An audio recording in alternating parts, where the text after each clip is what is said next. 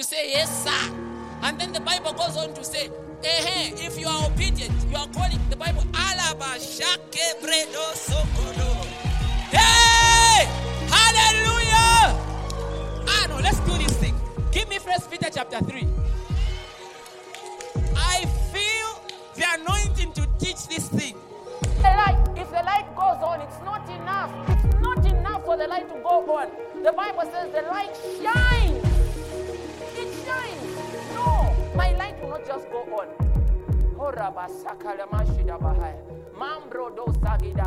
No, my light will not just go on. It's not enough that you cleared. You have to be excellent. Your light, no. It's not enough that you feel before. And He has put all things under His sight, at arm's length. Where has He put them? Somebody shout, it's under my feet. It's under my feet. Come on. Wow! Hey, glory.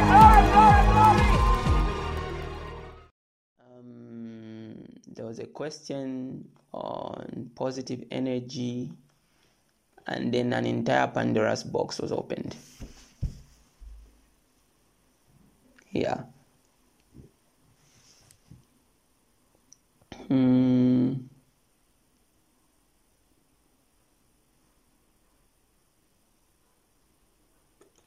Yes. I have a question. Is it wrong to believe positive vibes? The universe brings you stuff and all. Let's go. Ask this question again. Annie, this is your opportunity. Let me read something that made me ask that question. Okay, so my friend put this on a status. It says, "Dear universe, may the energy of the full moon manifest abundance and good fortune in my life." And then captioned it, "Shani energies, positive vibes, Shani." So that's why I was asking if it's right as Christians to believe in positive energy, positive vibes, and the universe manifesting abundance and fortune. If you can even say that. Yeah. That energy of the full moon. Yes. Yes, Tikon Komaki, energy of the full moon. Okay. I hear you. Now, I'll tell you this. Let me begin with if at all you are going to worship something and seek direction or good fortune from it, it has to have certain qualities. Okay? For example, if one reason why we worship God is because He is inherently good. But another thing that makes God God is His eternal quality, right? Let me show you a scripture. Let me begin from a scripture. 1 Peter chapter 3.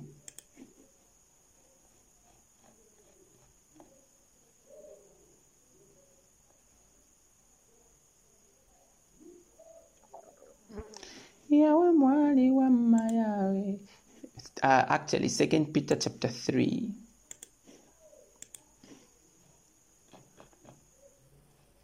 And I'm going to read verse 10.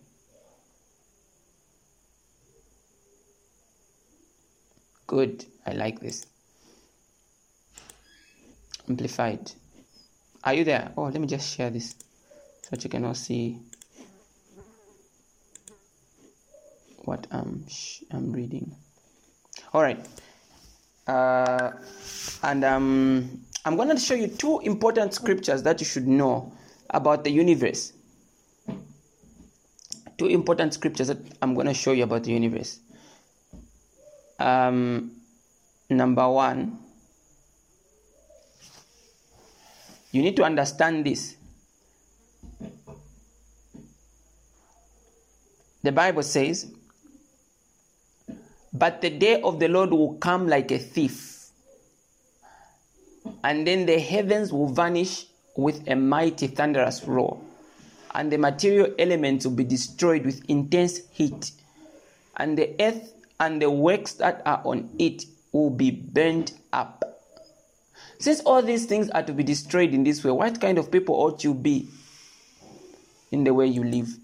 So, there's something that we are exposed to here, because already we've been taught that heaven in itself, at the coming of the Lord, the earth, the atmosphere above us, and these people are describing the universe in a way that they can best describe it. They are saying that it will be destroyed. At the coming of the Lord, it will burn with fervent heat. Are you saying that? That means it's got an expiry date. Okay, let me show you another scripture. There's something that Jesus Christ said. Matthew 24, verse 35.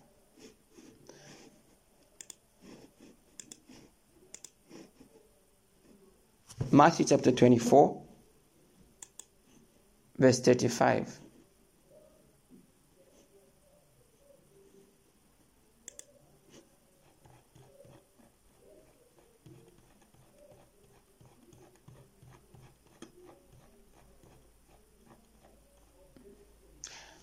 I want you to look at this. These words are in red because they are the words of Jesus.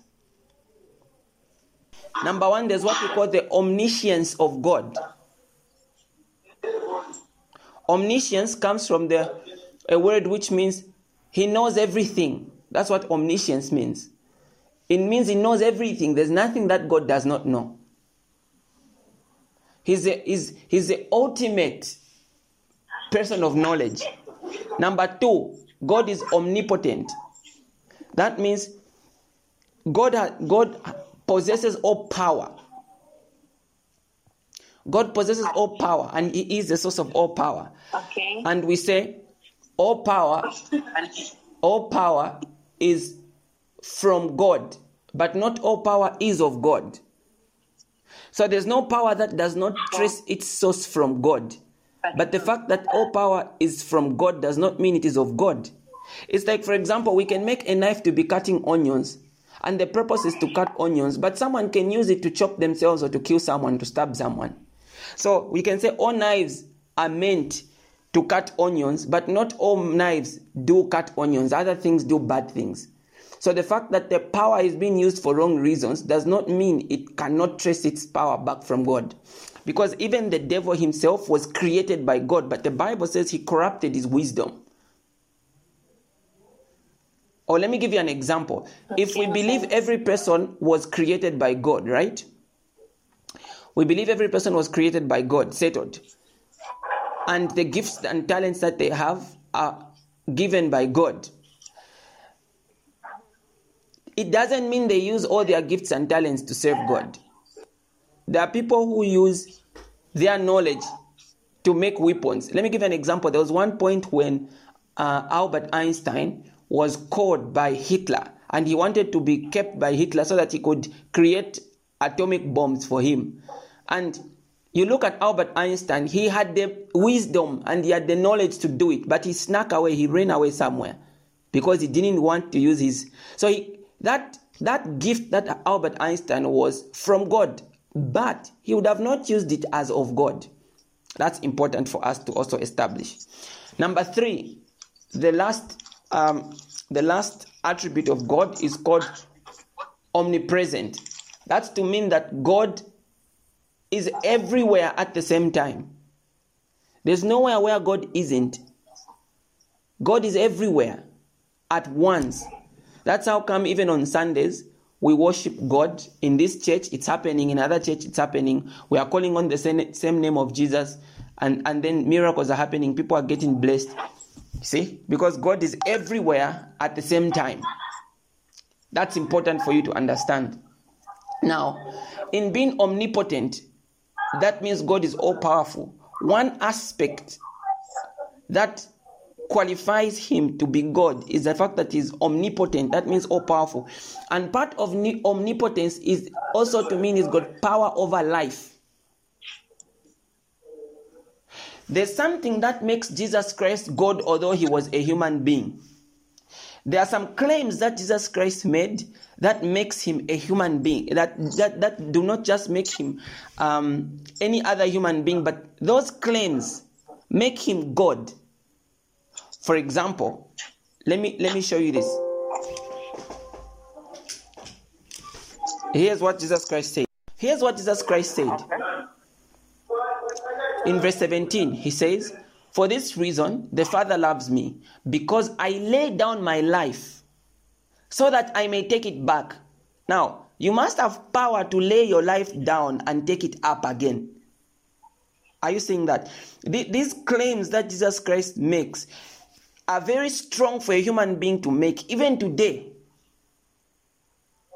Even now, we hope that if we die, we will be resurrected. Not that we resurrect ourselves. Nobody ever talked like this.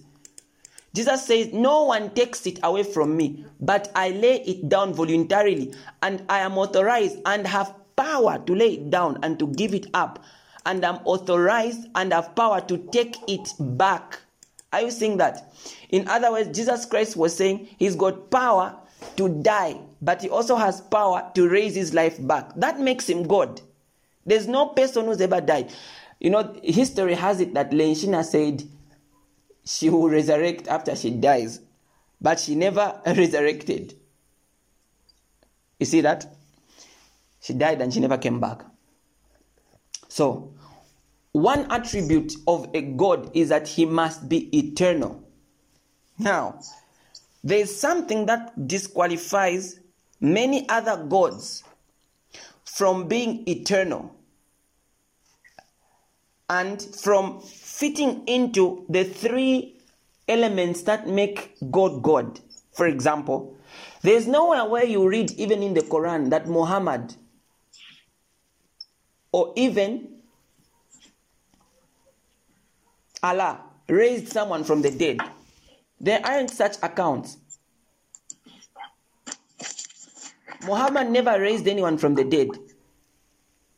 But Jesus, whom they just claimed was a prophet, worked all these miracles and said he will put his life down and bring it back. And he did.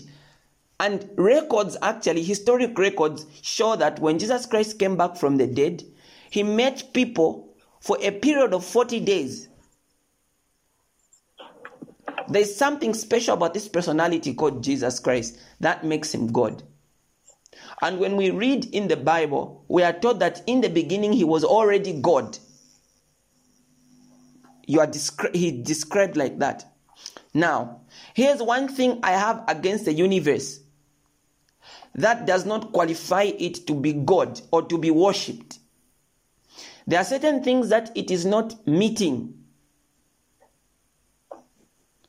For example, the universe in itself it breaks down. There are things that are wrong within, and the objects within the universe break down. There are things that are wrong about the universe.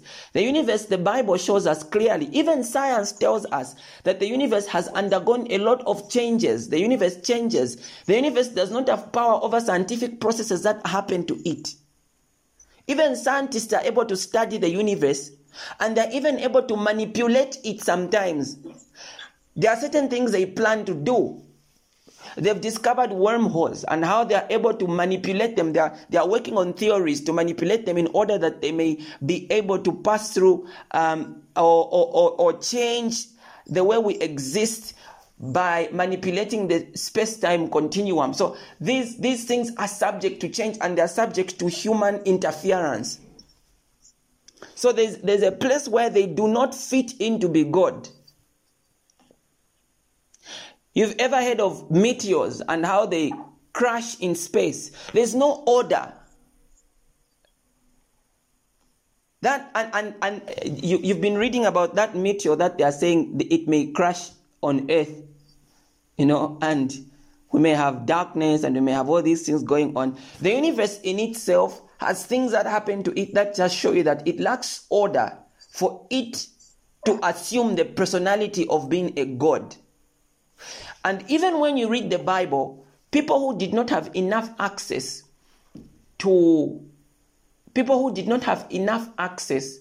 to scientific insight, but used the Spirit of God, began to predict certain things about the universe. Let me give you an example. And by the way, these are things that even scientists have discovered. I was showing you 2 Peter chapter 3, verse 10. Here's what the Bible says. The Bible says, the day of the Lord will come like a thief, and then the heavens. Now, I want you to mark this word heavens. Okay? Yeah. Heavens. It's not heaven. It's heavens. It says the heavens will vanish with a mighty and thunderous roar, and the material elements will be destroyed with intense heat, and the earth and the works that are on it will be burnt up. Are you seeing this? So the use of the word heavens there is the word universe, because they did not have this word. That's why he talks about the heavens, and then he comes down to the earth now. So he talks about the universe, and then he comes down to the earth. These things will pass away. They have an end. So they cannot be God, because one element of God is omnipotence. That means all powerful. And one element of omnipotence in the sense of power is that the person that's calling himself God must have power over their life. The way the Lord Jesus Christ, this person called Jesus, claimed that he will die, and after he dies, he will raise his own life back. But the universe will come to an end. It will crash, and it will not even be able to. Let me give you an example. Things that are happening in the universe that are so questionable. Like, just look at how the earth itself, as part of the universe, has got greenhouse emissions. Look at how the ozone layer is being eaten up. It's so weak that we just have to do one or two things against it. We just have to bring about the monoxide and one or two things. And then part of the universe, okay? The earth is part of the universe, remember that. It's easily being eaten away. It's easily being eaten away. That's how come we have all these, what are these campaigns that are going on about the greenhouse effect? Environmental issues. Why? Because the universe itself has a weakness. It's got a weakness. And I'll tell you where the weakness is finally. I'm just giving you sub-weaknesses. But it's got a weakness within itself. And you cannot worship it, because it does not fully qualify to be God. Now, let me show you this scripture also. Matthew chapter number 24, verse 35.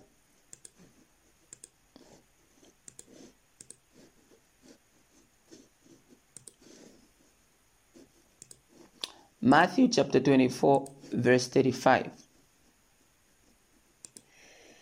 Here's what the Bible says.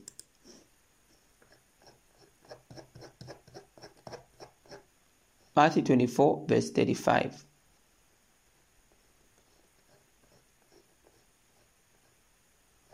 It says,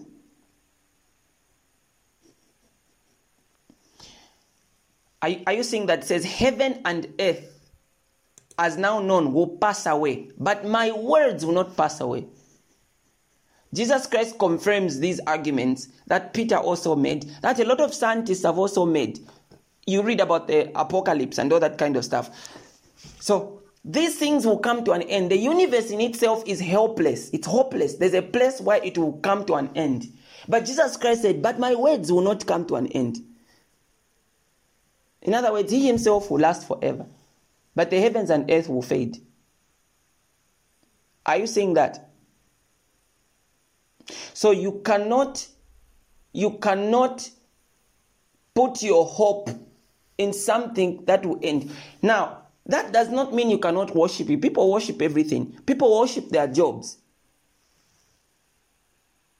People People worship their success. All these things come to an end. For one reason. Here's one reason why the universe cannot be worshipped. And this is the reason why we shouldn't expect so much from the universe. Look at this. Genesis chapter number 1. Remember, I told you something interesting. I said the heavens. I didn't say heaven, okay? There's a reason. This is the reason why we must not put our trust in the universe. For this reason, the Bible says, in the beginning, God created the heavens and the earth. Are you seeing that? The heavens and the earth. That's the reason why we should not worship or expect anything from the heavens. Because they were created. They are creatures. That means they've got a lifespan. Anything that has got a beginning has an end. So there is something that's logically and following by all scientific arguments, the universe has got a period of time it came into being. Even by Big Bang theory, part of the universe came into being. And also, scientists cannot explain how the universe came into being, but the Bible shows us that the heavens and the earth were created by God in the beginning. So they've got a beginning and they've got an expiry date. When you read the scripture, they've got an expiry date. Yeah. That's why you cannot put your trust in them. Let me read to you what Paul said. Because these things for worship in the universe and what the world says is not something that is beginning just recently. Colossians chapter number 2. Paul uses very strong words himself. Colossians chapter number 2, verse 8. Okay. He says, see to it that no one takes you captive through philosophy and empty deception. He calls it pseudo-intellectual babble, according to the tradition and musings of mere men, following the elementary principles of this world, rather than following the truth, the teachings of Christ. Are you seeing that? There's a version that says of the universe. I've forgotten which one it is.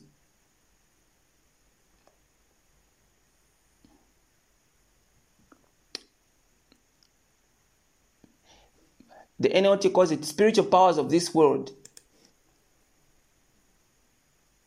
Human traditions and the world's way of doing things. See that? The reality is in Christ Jesus and the Word of God and not any of these things. That's what Paul is trying to say. Because you'll be misled by people's thinkings, philosophies, and even science. It can take you away from the truth. But all these things, including science, they are creatures. They were created. Even the devil was created. But nobody created God. Hallelujah.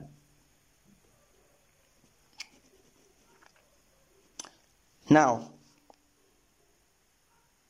should you expect good vibes from the universe? How? What power does the universe have?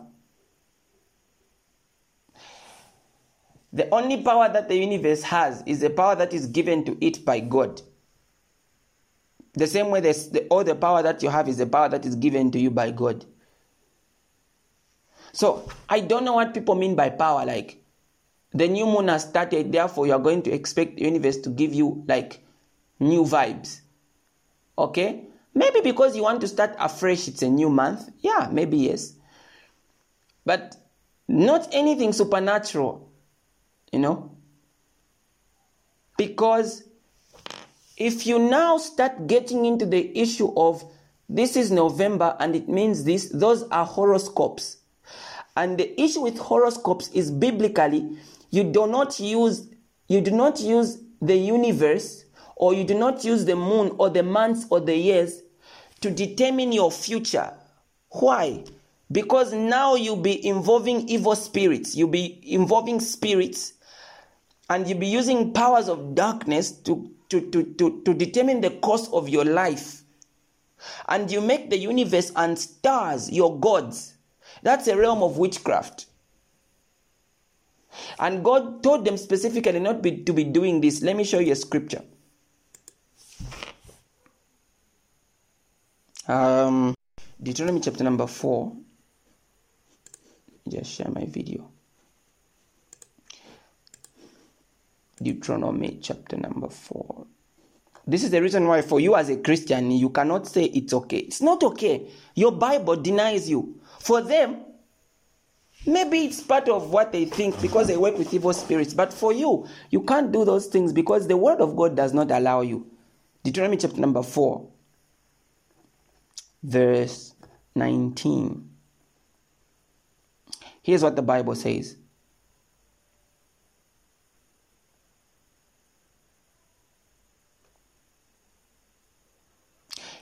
God begins to give them certain teachings. I'll begin from 16. He says, see to it that you do not become corrupt and make your own carved idols. Don't make statues that represent men or women, any animals on earth, any creatures with wings that flies, any creature that crawls on the ground, or any fish in the water.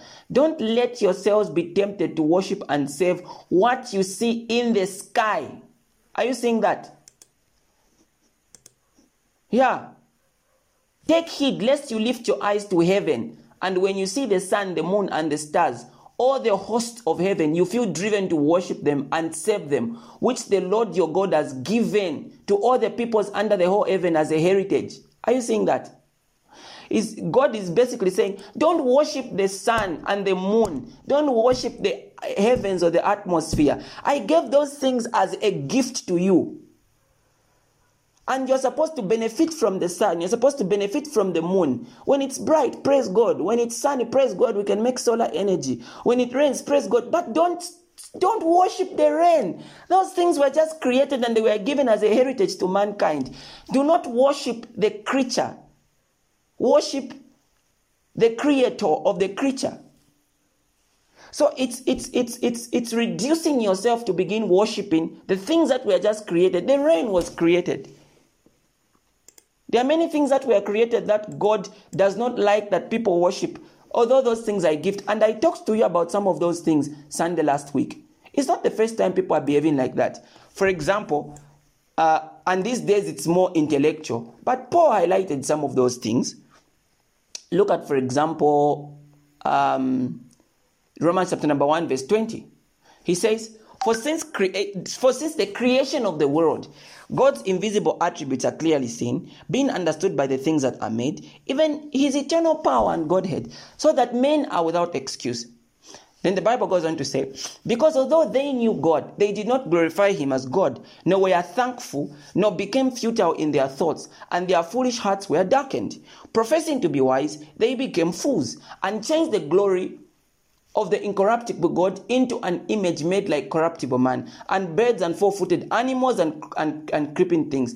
You see, they began to worship other things. Therefore, God also gave them up to uncleanness in the lust of their hearts, to dishonor their bodies among themselves, who exchanged the truth of God for the lie, and worshipped and served the creature rather than the Creator, who is blessed forever and amen. You see, they began to worship things that were created rather than the one who created them.